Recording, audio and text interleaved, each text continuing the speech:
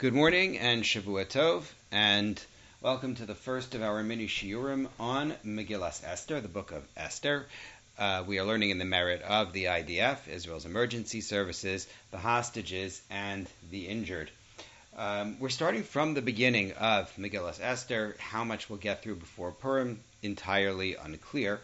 But we start at the outset with Achashverosh's parties. Vayhi b'mei Achashverosh, it was in the days of Achashverosh, hu Achashverosh hamalech mehodu v'ad kush, sheva ve'esrim u'meya medina. He reigns over 127 countries, lands, states. Exactly what they are is a good question. Bayamim haim, in those days, k'shevas hamelach Achashverosh al kisei malchuso asher b'Shushan habira, when Achashverosh is on his throne in his capital of Shushan, Bishnas Shalosh Lamalcho, in the third year of his reign. Already you see we're making a leap, right? We started with when he was king, and now we're told in his third year on the throne. Asa mishteh lachol sarav va'avadav. He made a party for all of his nobles and all of his servants. Chel, paras, umadaya, partimim, v'sarei hamedinos lefanav. It's for everybody. The leadership of Persia and Media Incorporated, Persia and Media being apparently some kind of a tag team. That's a bigger discussion that requires learning Daniel Perek Vav. Not our discussion right now. But it's for the leadership of Paras and Madai, and it's a party for the leadership of all of these 127 lands. Bahara Oso es Osher Kavod Malchuso, he is showing all of his wealth, the glory of his reign, the Es Yikar Tiferes Gedula, so the splendor of his power, Yamim Rabim, for a long time. How long? Shmonim Umaas Yom, 180 days. Okay?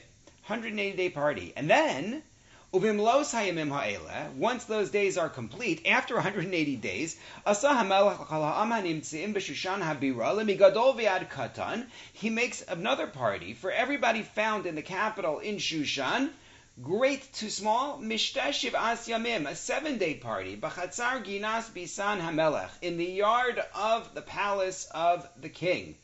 And then we get a nice description of all the decor. There is so much to talk about here. There's so much that you could do here. Why the party? Why the luxury? Who throws a 6-month party, right? And you're demanding that your dignitaries from all over your empire show up? What's that about? And why are you making this party after 3 years?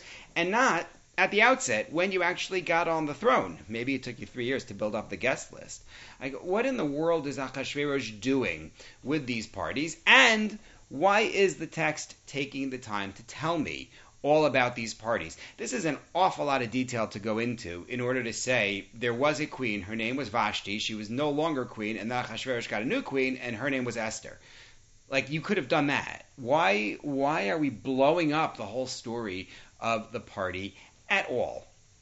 So one approach to this whole party emphasis is that it's meant to demonstrate Achashverosh's obsession with power and status. Malbim loves this point. If you take a look at that second sentence that we read, right? In those days, when King Achashverosh was sitting on his throne in Shushan Habira, says the Medrash in Esther Rabbah, what do you mean now he is sitting on his throne? He wasn't sitting on a throne before. What exactly was that about? And what's this third year thing? So, says the Medrash in Esther Rabbah, it's Aleph Tesvav, for those who want to look it up. Rabbi Yehuda Amar Bishnas Shalosh Lemleches Hakisei. It's the third year of the work on the throne. You know how it works. Sometimes you ask a craftsman to do something and he gets it done right away, and sometimes it takes a while. 3 years, the project on this throne. And then when the throne was complete, that was when he made his big party. And Malbim seizes on that and says, what in the world is Achashverosh doing? He says, Ata mesaper ech tekef bereshis malchuso hischazei kol kach ad sha'arav libo lishanos kisei hamalchus shahaya ad ata bebavel.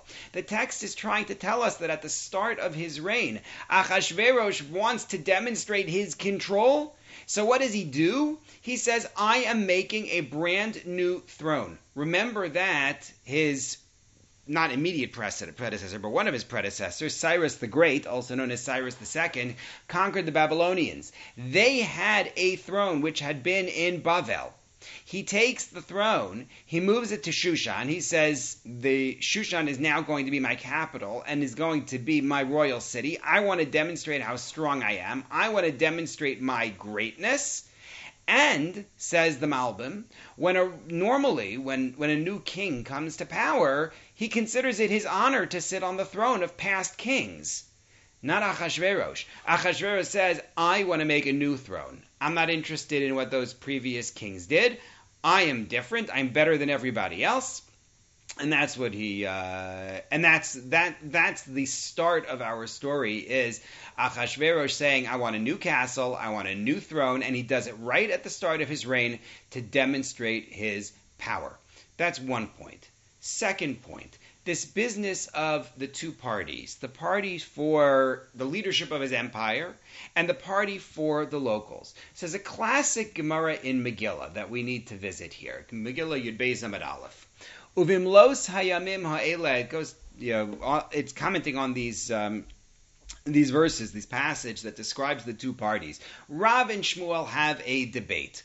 One of them says Achashverosh is a wise king. One of them says Achashverosh is a foolish king. And I think people often read this and miss the main point of the Gemara. The view that Achashverosh is a wise king says this was a smart strategy. First, he says, I'm going to take care of those who are far away. I'm going to make sure that they have a relationship with me. I'm going to make sure that they see my grandeur. And then I'll take care of the residents, the locals. They're always around. I can take care of them. So that was Achashverosh's thinking.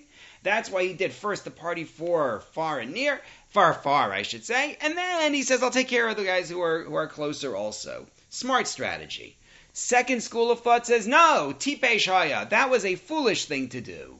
First, you take care of your base. First, take care of the ones who are nearby, because those are the ones who you're going to rely on for your defense, and those are the ones who could most easily betray you. So what he should have done was taking care of the locals first, and then taking care of everybody else. So that's the Gemara. Either he's wise or he's foolish. But the underlying message often is missed here, which is, either way, Achashverosh is a fear-driven schemer.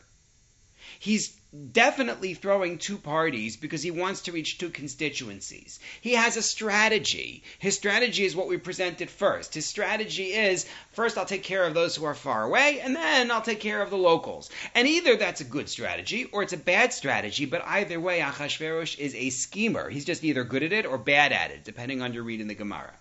There's another Gemara, Sanhedrin Tzadi Daled Amud Aleph, regarding King Sancherev, which does something similar. King Sancherev was the Assyrian king who invaded and exiled the northern kingdom of Yisrael. And then he besieged Yerushalayim. He attacks Yerushalayim, and he also gives them, he also is presented, there's a debate between Rav and Shmuel in the Gemara regarding whether he was wise or not, based on the ultimatum that he gives to the Jews in Yerushalayim. He says, I want to conquer this area, and I'm going to send you to a great land. I'm going to send you to a wonderful place as good as Yerushalayim. And the Gemara says, either he was wise or he was foolish. You could read him as wise because he's saying, if I tell them it's better than your land, they're going to say that I'm a liar. They won't believe me. So I'll just say it's as good as your land. On the other hand, no, maybe he's foolish, because if the two places are equal, why would I want to leave? Let me just stay where I am. So again, we're portraying somebody as having had a scheme, having had a plot. He's thinking something, and the question is he smart or is he not smart? Now remember, Sancherev is depicted in Tanakh as an arrogant blowhard. He says, no God can defeat me, and then he's routed by Hashem at Yerushalayim. And maybe that's the point of the parallel, the fact that Rav and Shmuel give the same treatment to Achashverosh and to Sancherev. Achashverosh is along the same lines.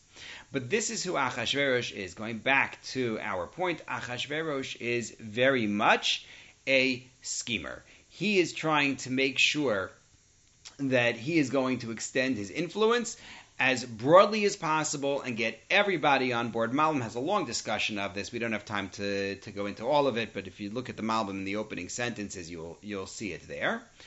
And just to show you another way that this scheming is portrayed in the Gemara, we read that the party that he made for the locals took place Bachatzar Ginas Bisan Hamelech, in the yard of the garden of the house of the king.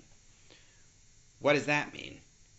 It's in the yard of the garden of the house of the king. What are you talking about? So Rav and Shmuel have a discussion of this in the Gemara. Also, Megillah, Yud Beis, Amud Aleph. One of them explained that what Achashverosh did was he broke everybody up based on their class. Some people, they're the type of class you just stick them in the yard. They'll be happy they're at the king's party.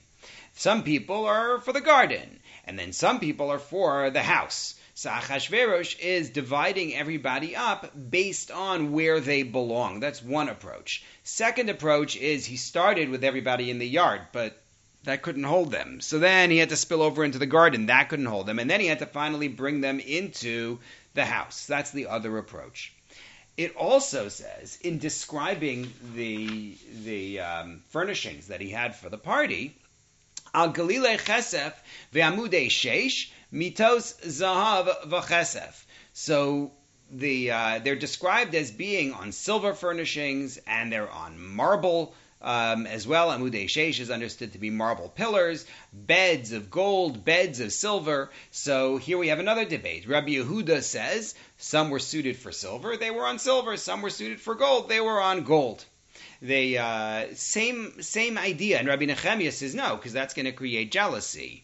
Rather, there were beds of silver that also had gold in them. My point in bringing this is simply to show you that our sages view Achashverosh as a very calculating person. He's really working on trying to